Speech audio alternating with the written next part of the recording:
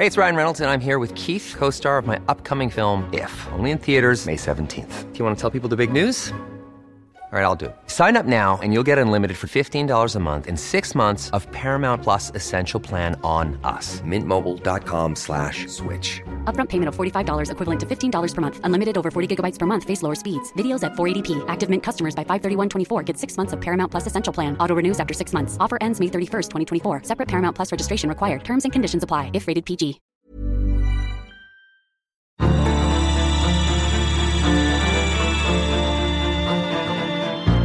We see crime as something of a hybrid between the physical and digital worlds. Even if you think of a very traditional form of offending, there will be digital evidence associated with that offence, almost certainly. You're listening to the National Security Podcast, the show that brings you expert analysis, insights and opinion on the national security challenges facing Australia and the Indo-Pacific. Produced by the ANU National Security College. Welcome to the National Security Podcast. I'm David Andrews. Today's podcast is being recorded on the lands of the Ngunnawal and Ngambri people, and I pay my respects to their elders past and present. Today I'm joined by Dr. Simon Walsh, Chief Scientist Forensics at the Australian Federal Police. In this capacity, he leads a critical operational support portfolio comprising the suite of AFP's forensic science and technical intelligence capabilities. Welcome, Simon. Thanks, David. Great to be here. Simon, perhaps as we start, I think it's often good to give people a bit of contextual background and explanatory detail, especially for what perhaps is a technical and detailed and little abstract to the public, the notion of science and forensics sometimes. So perhaps if you could just start with a bit of an explanation of what your role actually entails as the Chief Scientist Forensics. Yeah, thanks, David. Yeah, so as the Chief Scientist, I lead the AFP's Forensic Command.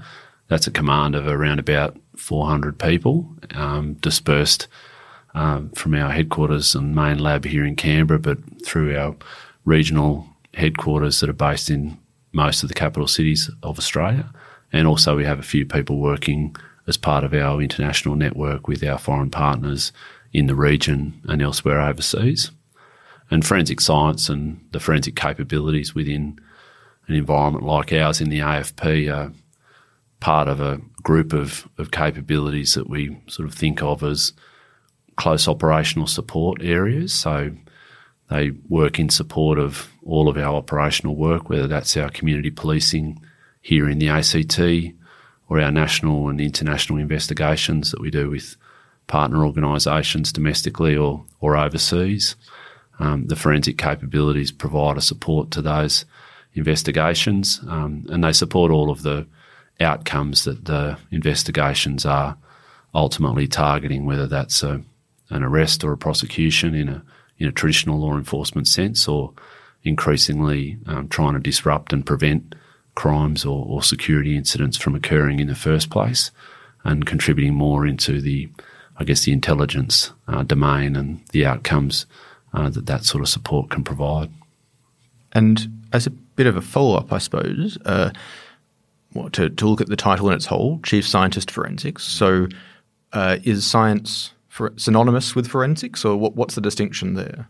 Yeah, well, I guess forensics is a discipline or an applied area of science. So science is, of course, a very broad church, and forensics in a traditional sense was referred to as science pertaining to the law. So it was thought of as when you would apply any science and technology methodologies or tools to a problem that had a legal and or security context. So that's really the way in which we think of our field.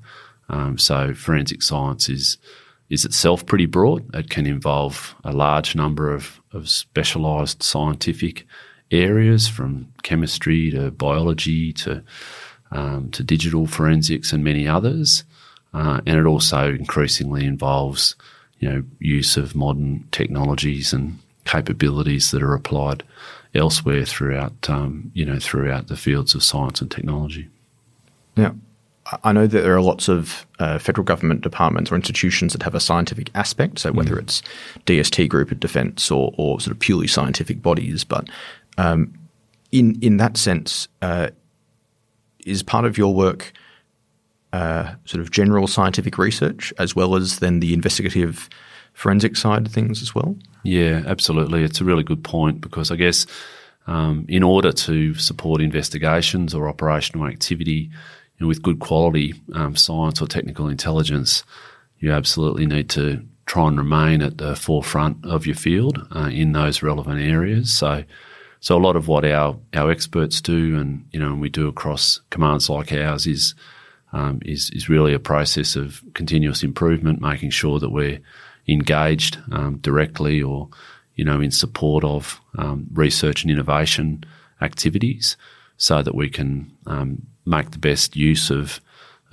modern and contemporary techniques and technologies.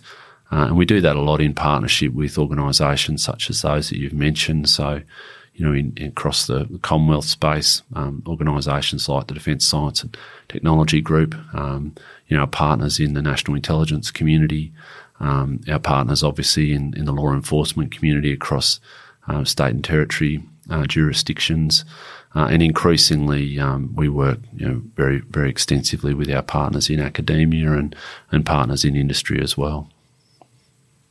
If you'll excuse the slight sort of perhaps commercial toner of this question, I think there's a certain stereotype perhaps in the public's mind around what sort of forensics looks like. It's quirky people in labs, or it's people in sort of plastic onesies and face masks dusting for fingerprints. So perhaps could you maybe look at piercing some of those misconceptions and giving us a better sense of what the scope of forensic and scientific work is in modern policing? Yeah, no, it's certainly it's a career stream, I guess, where there is a pretty good public profile, I have to say. Thanks to shows like CSI and many others, there seems to be a pretty common place where you'll see a forensic scientist appearing, in detective shows or other popular culture.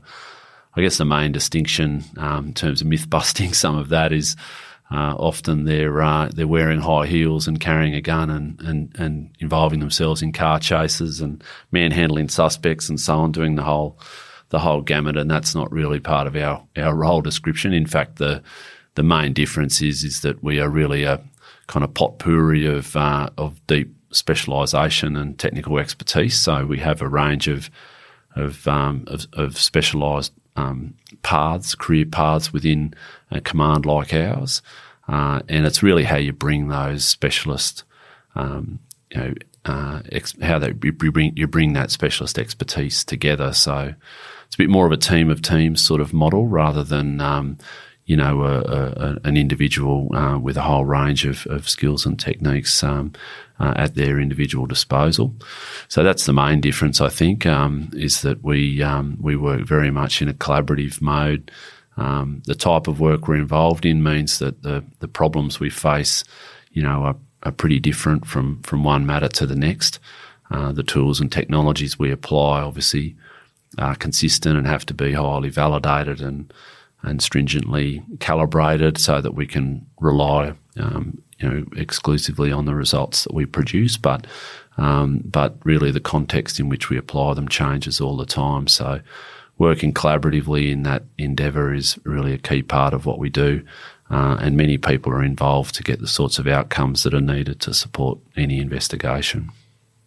Well, I've just got a list here in front of me of some of the scope of work that's covered by the forensics area, and just to give people out there a bit of a top level view. I mean, it's including things like digital, biological, chemical, document science, the more classic crumbs in investigation, as well as biometrics, ballistics identification, audiovisual, victim identification, imagery, as well as things like chemical, biological, radiological, and nuclear sort of detection and scientific work there too. So it's really a very massively expansive array of skill sets that people must have to work in this area. Yeah, absolutely. I mean, we do have, as I said, a lot of broad range of specialist knowledge and expertise broad range of technologies and methodologies that are sort of composed within that as well. And a lot of that specialist knowledge has been developed over many years by the people themselves, really committing to trying to be the best expert that they can in their chosen fields. In any one matter, it can be how those different skills, different technologies can come together and add value and impact the problem. And as we've seen, as the world changes and society changes and different problems and different priorities change with it, so our operating environment never really stays the same.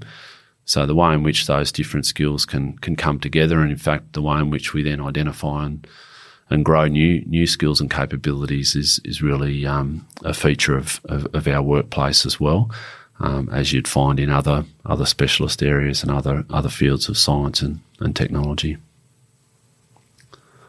Within that list, or indeed, I suppose, beyond it as well, but are there certain capabilities or roles that are unique to the AFP in Australia?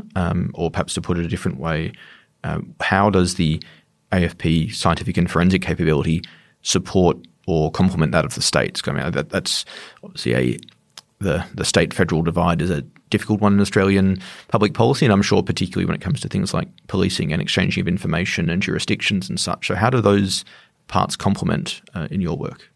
Yeah, again, it's a great question, and often we find that an organisation like the AFP, obviously people know it's a policing organisation, probably recognise the uniforms, but don't really distinguish it or don't know a great deal about what might make it different from other police organisations, and particularly those that people see more in the community in their cities and towns, which are predominantly state or territory police officers.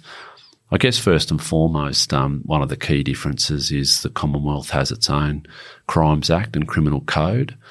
So we're responsible as the Commonwealth Police to administer and oversight and enforce that criminal law at the Commonwealth level. So there's some differences in terms of certain crime types that are emphasised or specifically prominent within Commonwealth criminal law as opposed to state criminal law, and the way in which those laws are enforced and oversighted in our federation can also be different. So obviously a well-known perhaps example would be our work in counter-terrorism, where the federal police does have and the Commonwealth does have a coordinating role in that crime type.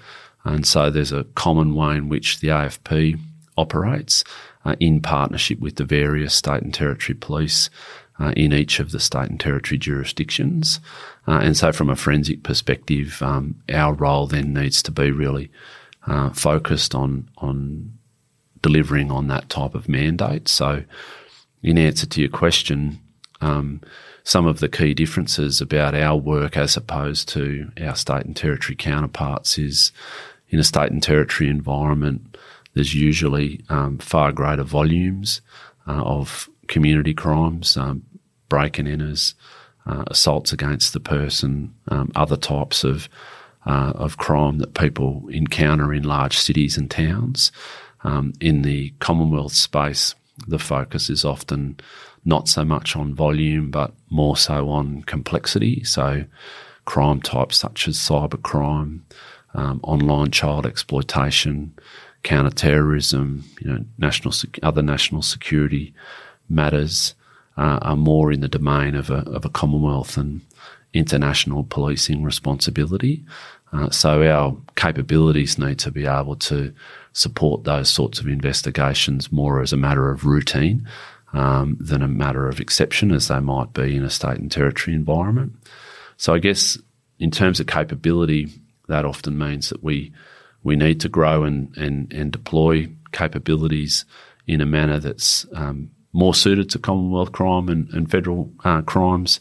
And in that context, it can be a complementary set of capabilities that state and territory police can take advantage of in certain circumstances. So a lot of our joint work in areas like organised crime or counter-terrorism, we can bring certain capabilities to bear to support that work in partnership with our state and territory partners. I think that complexity versus volume point you made, I think, is a really useful way of perhaps condensing that distinction, is that it's certainly not a matter of being better or worse, but just a different focus or different emphasis. Exactly. Yep. And you did mention some of those examples you gave just then, I think is where we're sort of now going to slightly pivot the conversation and look at some of these new and emerging types of crime that are becoming more prevalent. And for example, we had a conversation on the podcast earlier this year with a couple of researchers, Darren Linville and Will Grant, who specialise in social media forensics. So if any listeners are interested in hearing about that in a bit more detail, then feel free to consult our archive. But their focus on social media forensics and in online disinformation. So I'm not sure if that's an area that the AFP is active in responding to, but it seems to me that the evolution of digital forensics is quite a sort of fascinating pivot from perhaps those traditional, really tangible forms of forensic science. So how has that growth of digital information and crime that either takes place online or is facilitated by electronic means, how has that changed the work of the AFP and forensics as well? Yeah, it's completely transformed. It is, I guess, a short way to describe it. The area of digital forensics and the capabilities that support the investigation of cybercrime or technology-enabled crime is by far, and has been for some time, the fastest growing and is now really the largest contribution that our command makes across our operating environment and across the capabilities that our forensic command brings to bear. So I guess very much so now we see crime as something of a hybrid between the physical and digital worlds. Even if you think of a very traditional form of offending, such as a crime against a person, maybe a physical and or sexually motivated offence, there will be digital evidence associated with that offence almost certainly. There's a way in which the physical and the digital worlds come together in a more sophisticated sense. Often in the context of cybercrime, we're talking about offshore actors, highly sophisticated technologies, delivering often harmful effects at scale.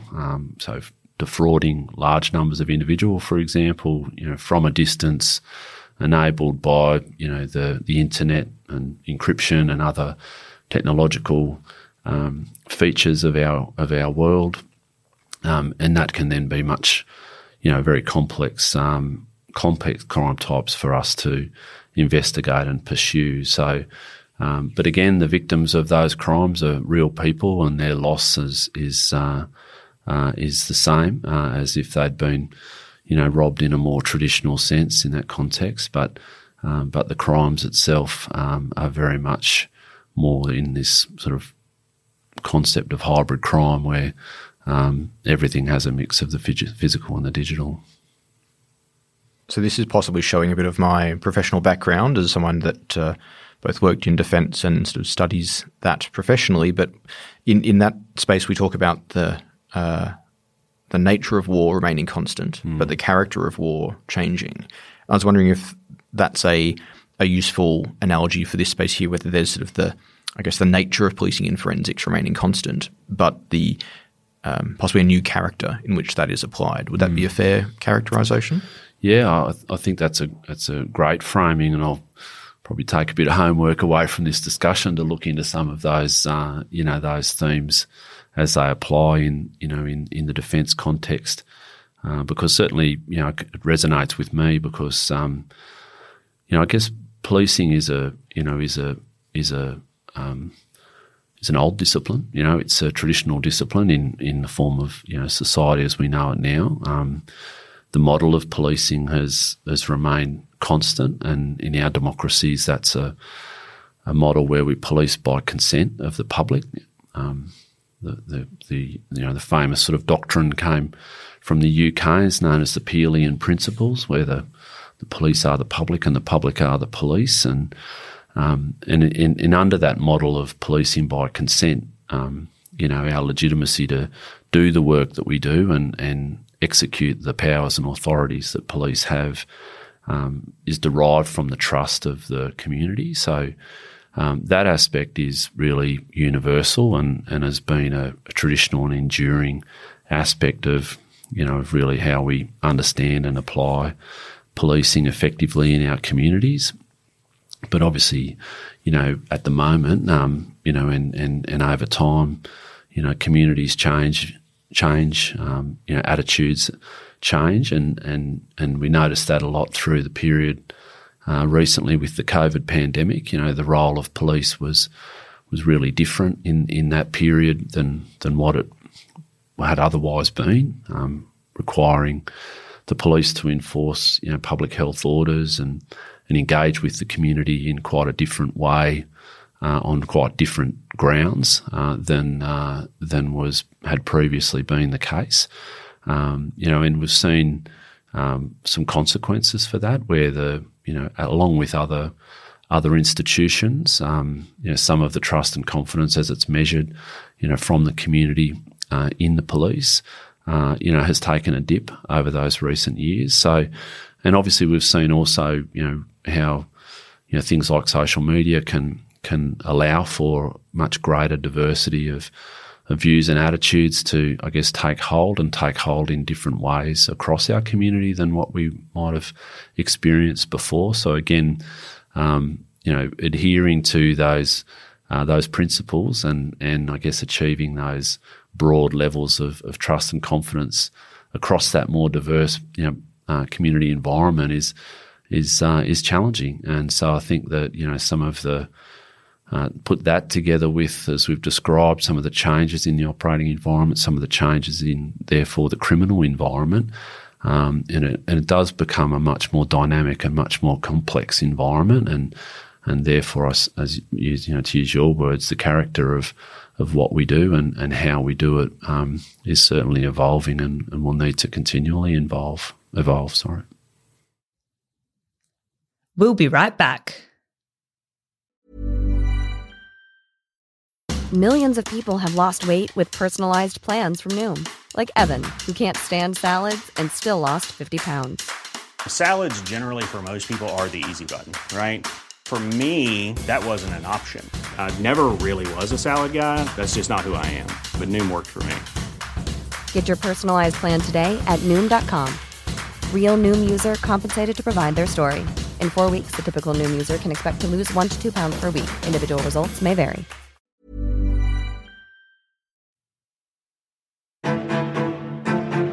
In this disrupted world, Australia needs security professionals more than ever. Join the next generation studying at the ANU National Security College. Our programs uniquely fuse academic knowledge with practitioner experience and fit around your lifestyle with study offered online and on campus. Follow the link in the show notes for more information about programs and scholarships. The ANU National Security College. Engaging minds for a secure Australia. I might just note for anyone listening that this next section will probably be dealing with some relatively bleak and difficult topics. So it's that of the way in which electronic media and digital media intersects with child abuse and exploitation. Because I think that's an area that you touched on earlier, and at least as a non-expert, I feel like whenever you see articles in the newspaper about people who've been arrested for being sort of involved in child abuse, so that it's usually a phone's been found that has all this information on it, or someone's on a chat room, and sort of that's often a bit of a vector for them being arrested or charged. So it seems like that's almost the default, perhaps, way in which that material is disseminated and produced. So perhaps could you elaborate a little on how the child abuse industry, I suppose it is, sort of fits within this digital media space? Yeah, I guess it's one of the, it is a difficult area for people to comprehend and understand. It's quite an abhorrent and horrendous area of offending. I think we all agree. And clearly one in which, unfortunately, technologies that otherwise enable and empower our industries and economies can be used, to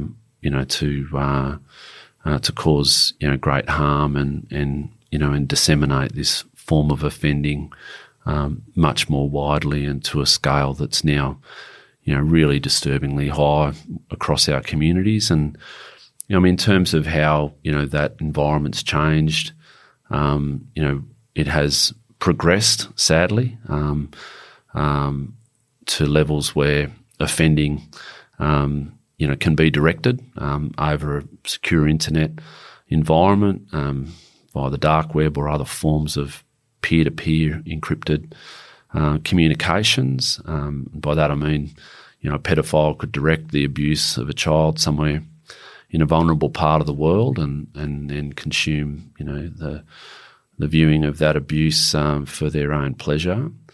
And that's the sort of thing where, again, from a policing perspective, these are areas that motivate us, to extremely high levels. But we do face, these challenges of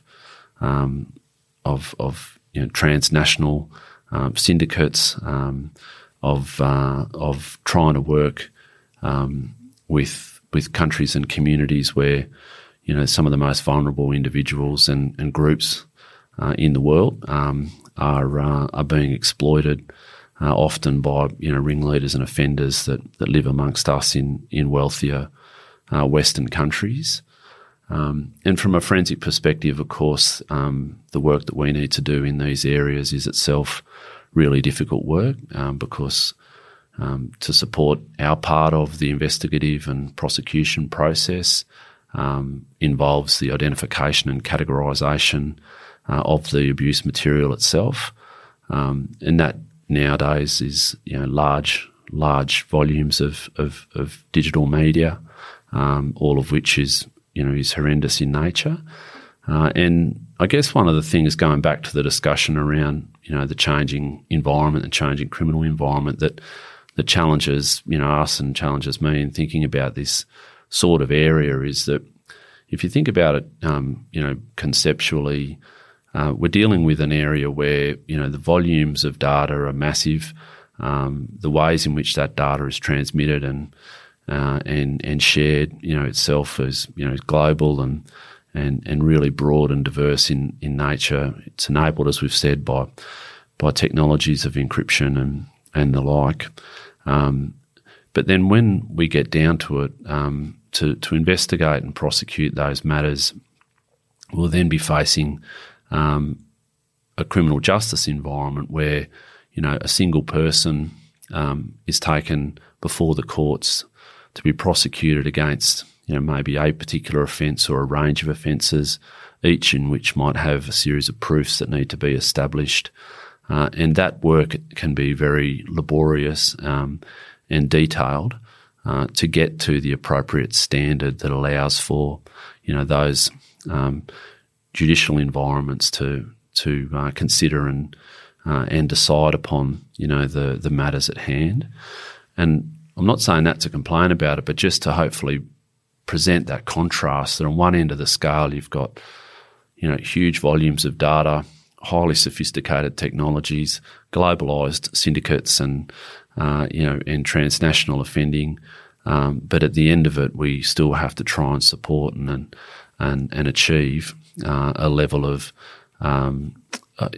detail and precision that will be required for each individual matter. And they're trying to get harmony across that operating environment through to that endpoint is really challenging, and it certainly challenges not just us from a policing and forensic perspective, but it challenges our legal system in terms of their ability to keep up and work effectively, against these sorts of challenges as well. And it's the sort of area where, from a policy perspective, I think all parties involved will need to, again, pay continual attention to it to try and do what we can all do collectively to minimise and reduce and eliminate this type of offending and this type of abuse. Well, I think that actually takes us quite neatly to a question I wanted to ask, which was around the extent to which the law is keeping up with, or is indeed capable of keeping up with, the speed of both technological and criminal evolution. Because I think if we think of, say, cybersecurity, that almost seems to be not a losing battle, but a deep challenge across all levels of society, in government and private sector, for how to keep ahead of what sort of cyber criminals and organisations are doing to keep those systems secure. But in the same way, criminals aren't restricted by the bounds of the law. They are inevitably going to work as far outside them as they can to achieve their outcomes. How do you manage that challenge? I mean, are there areas that require particular reform? Are the laws actually suited to this digital age? That seems like a perennial challenge up and down the line of policy and government. Yeah, it certainly is, and I think there's been a lot of progress made in these areas. I think that certainly here in Australia and working with our with our partners across the departments in the Commonwealth and through into the the legislature itself, there's been some real acknowledgement of the role, particularly that technologies and digital capabilities are playing and have played for some time. So obviously in the counter-terrorism and national security space, there was a range of reforms made with respect to telecommunications legislation, which allowed for, I guess, greater opportunity for us in our context to get support from industry around access to information and access to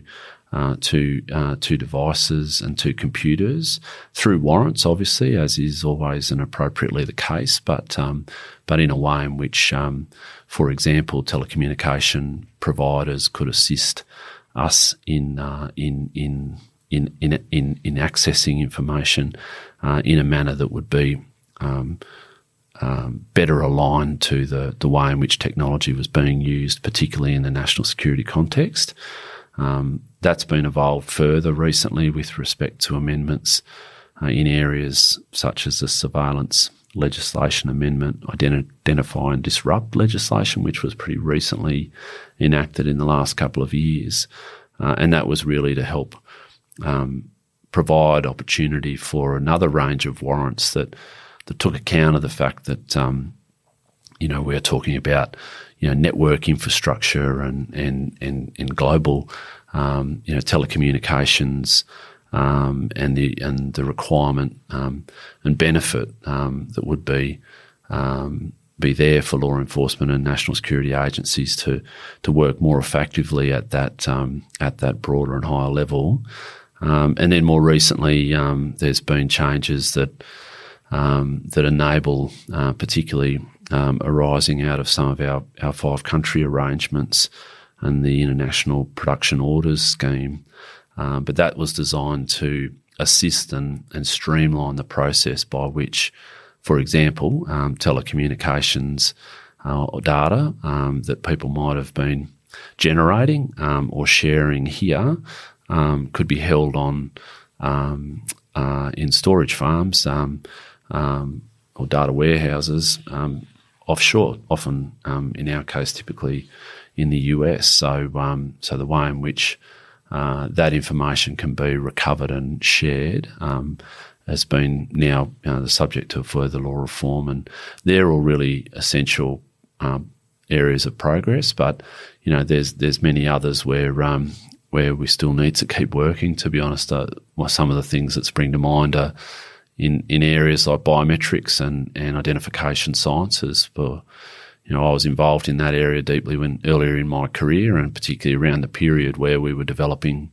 legislation for things like national DNA databases.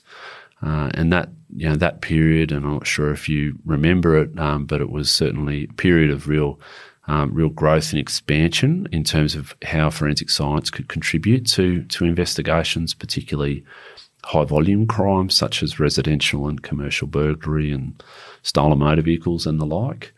But the legislation and the policy discussion around that time was also quite controversial because it was to do with, governments holding large quantities of genetic information from their citizens. So a lot of discussion around, rights and protection and privacy of that information. But that process occurred in the late 90s, early 2000s, and largely speaking, hasn't really been revisited from a legislative perspective, other than some periodic review in the first, say 5 years or so of those models being in place. So there's a range of ways in which we now have either opportunity or need to use modern genetic and DNA profiling technologies, and that's another area where I'd certainly say there'd be benefit in refreshing the public policy discussion and looking at whether or not our legislation is match fit in those areas for the types of techniques and technologies that are available to us.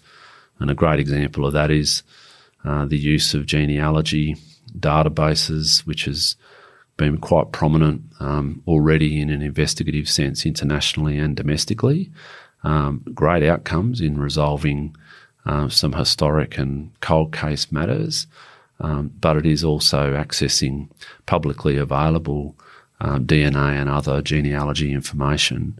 And we haven't had a public policy discussion really about how best we could use those sorts of technologies or capabilities from a law enforcement or national security perspective. Well, it's certainly one of those areas that feels like we can see the benefits from a policing or sort of national security standpoint, as well as some of the obvious challenges and sort of liberalism and freedom aspects around people's ability to maybe not have that information on a database somewhere, or how that might be misused in context. But I think that doesn't mean that there's not room for a conversation, but it just points, I think, to the complexity of that field and the need then for a conversation in how to play that out. And maybe sort of the irreverent example that jumped to mind while you're speaking is things like Ancestry.com, that people are actually voluntarily giving up a lot of their information to private companies to do goodness knows what with. And I think the number of people that actually read terms and conditions on any website is probably vanishingly small, and I'd be surprised if that was much different on some of these websites. But it's something that we should maybe be cautious of before we start giving that away, and whether that then feeds into a wider public conversation, as you say, perhaps there's a precedent there to think of. Yeah, I mean, that's right. In these areas, we're exploring new technologies in respect of things like DNA profiling, and we put media releases out if we do some research that we think is going to be relevant, or introduce some capability that we think is relevant, because we want to try and ensure that the public is aware of the sorts of technologies and capabilities that we're interested in or that we're applying in these areas, because we know there is a high level of public interest, and there is that balance that will need to be struck around the context in which those technologies are best applied, so that everyone's reassured that they're there to be used in circumstances where they're needed to investigate and resolve complex matters of a crime or security dimension. But also that people understand, the ways in which that is to happen and the legal frameworks under which that happens. And yeah, it is hard for all of those frameworks to keep up with the pace of technological change, and and that's the reality. It's been in place for a while, and it's certainly occurring now. In fact, probably exacerbated in a lot of areas just via that pacing problem and the pace of change. So, one area that I think is worth sort of teasing out a little bit is the extent to which the work in the forensic space is preventative or proactive rather than responsive. I think, again, if we're thinking of broad stereotypes, it's people coming to the scene of a crime and working out, all right, well, how's this occurred, who's responsible, and sort of working backwards. But what had struck me were some examples where there have been a bit more proactive work in policing, particularly around targeting encrypted platforms used by criminal networks, whether that's the Anom situation of 2021, which was between the FBI and Australian authorities, or EnroChat back in 2020, which was between the French and Dutch and more European-focused context. But is there an emphasis increasingly on that sort of proactive work, or is that just part and parcel of the pace of policing work?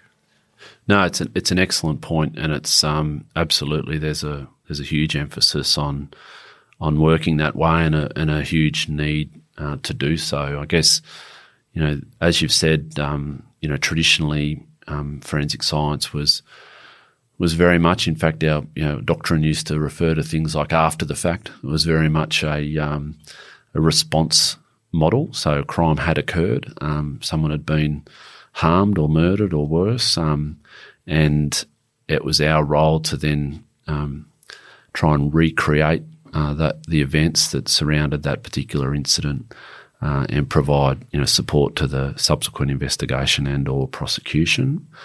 And that's still very much a core part of our value proposition. That's really always going to be the case.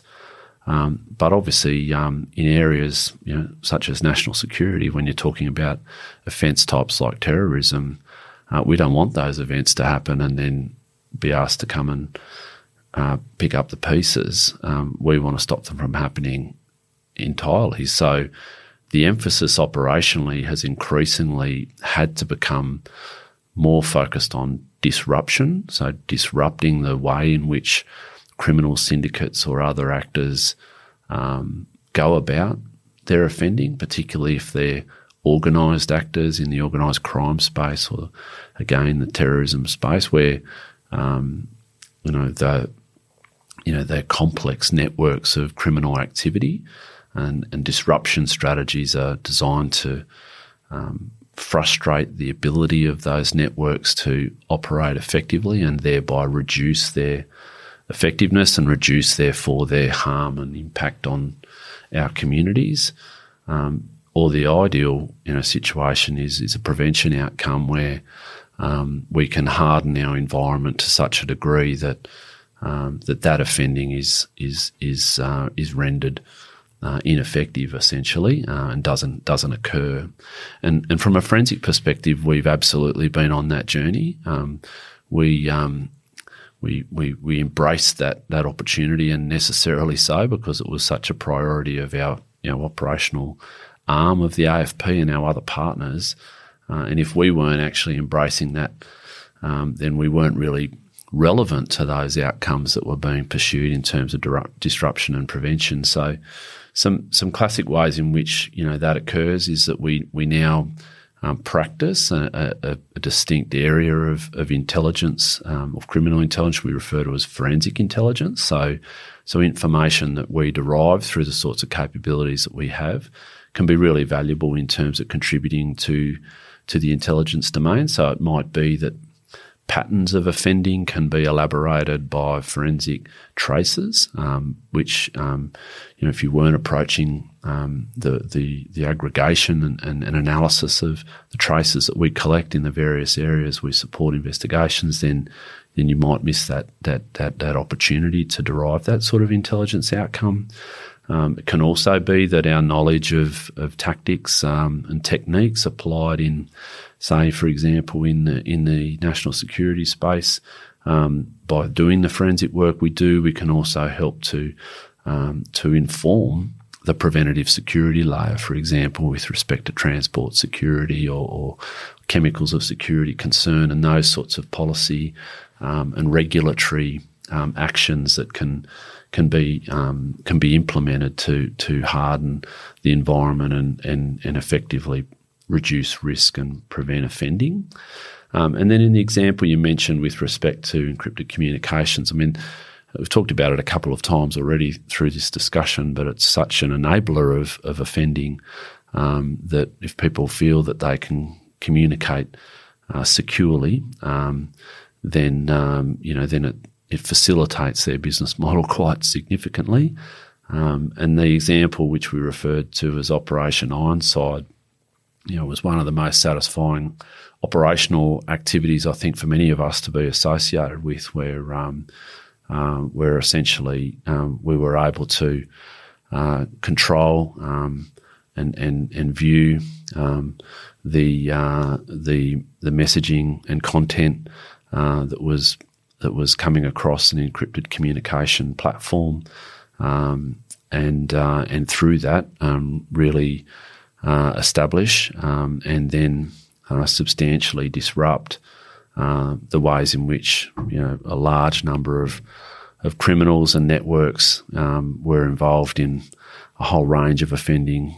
Domestically here, it was huge volumes of drug trafficking, firearms trafficking, actual attempts at murder or other physical harm being disrupted, and many hundred individuals ultimately being arrested and facing hundreds or thousands of various offences with respect to that. So, that's an example of us getting smarter, us thinking about the business model and the way in which criminal groups go about their offending, and using our skills in technical and other areas to effectively disrupt that.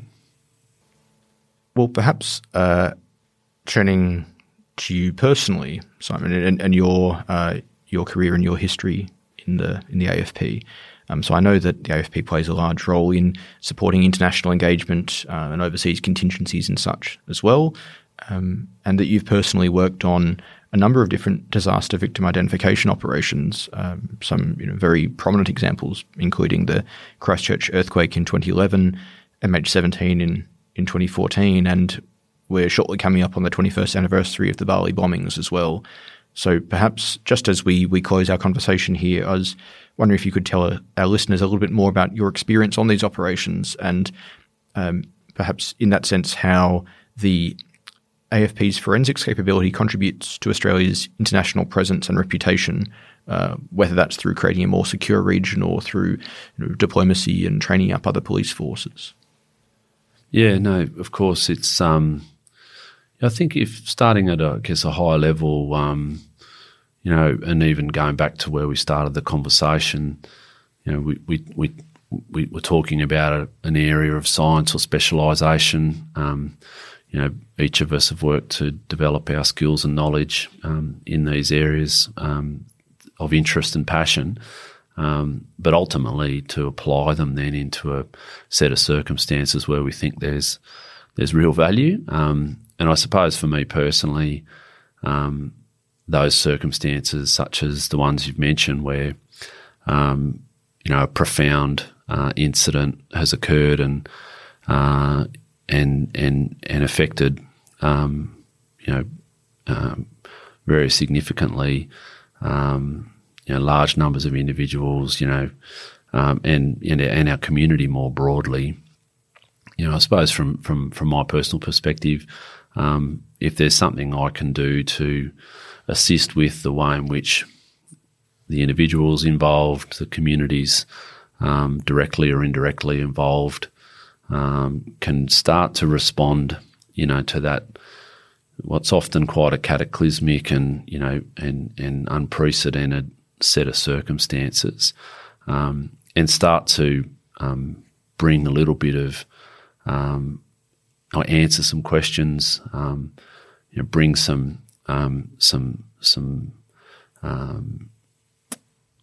bring some closure, I guess, as sometimes said, to the matters at hand, then that's, absolutely where, from my perspective, I always wanted to be, and others would say the same, no doubt. From a practical perspective, in terms of, what that's like, I guess, these are large-scale, multi-agency, multinational sort of environments. So one of the things that's always been really key and critical in that circumstance, and it's something that Australians and across, my experience working in this area, but particularly at the Commonwealth level, I think Australians have built such a great reputation for genuine assistance and genuine partnership, particularly in our region, but elsewhere across the world as well. And that's sort of been really evident in many of these significant examples, where our neighbours, in many circumstances, have faced a terrible challenge and needed support and assistance. And Australia has been a country that they've looked to in those circumstances to ask and provide that assistance.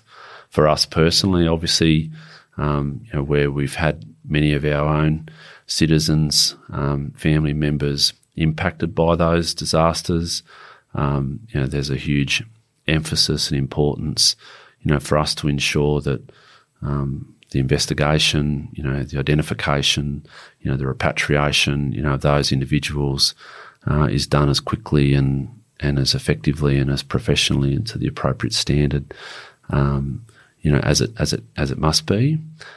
So I guess we have that dual benefit of providing some of those answers and some of that support to our communities here, but also able to build on that reputation and that genuine sense of partnership that Australia is well known for, particularly reaching out into our region and providing that support, to our partner countries and partner organisations in that context as well. So it's difficult work. There's no two ways about it. Every time those circumstances, come about, it's there's a whole order of of complexity and chaos. But I guess for people like me and organisations like ours and those of other partner agencies, in our community here and across the world, that's the job that we're here to do, is to try and go forth in those circumstances and bring a bit of order into those chaotic situations and start to handle those matters in a way that that supports what needs to be supported, and particularly foremost in those sorts of circumstances is to answer the questions that the next of kin and others have, and to provide their loved ones back to them as quickly and in the right way as possible. Well, I think we'll leave it there, but Dr. Simon Walsh, thank you so much for your time on the National Security Podcast. That was a really wide-ranging and fascinating conversation about all matters police science, forensics and more. So thank you again for joining us. It's been a pleasure, David. Thanks for the invitation.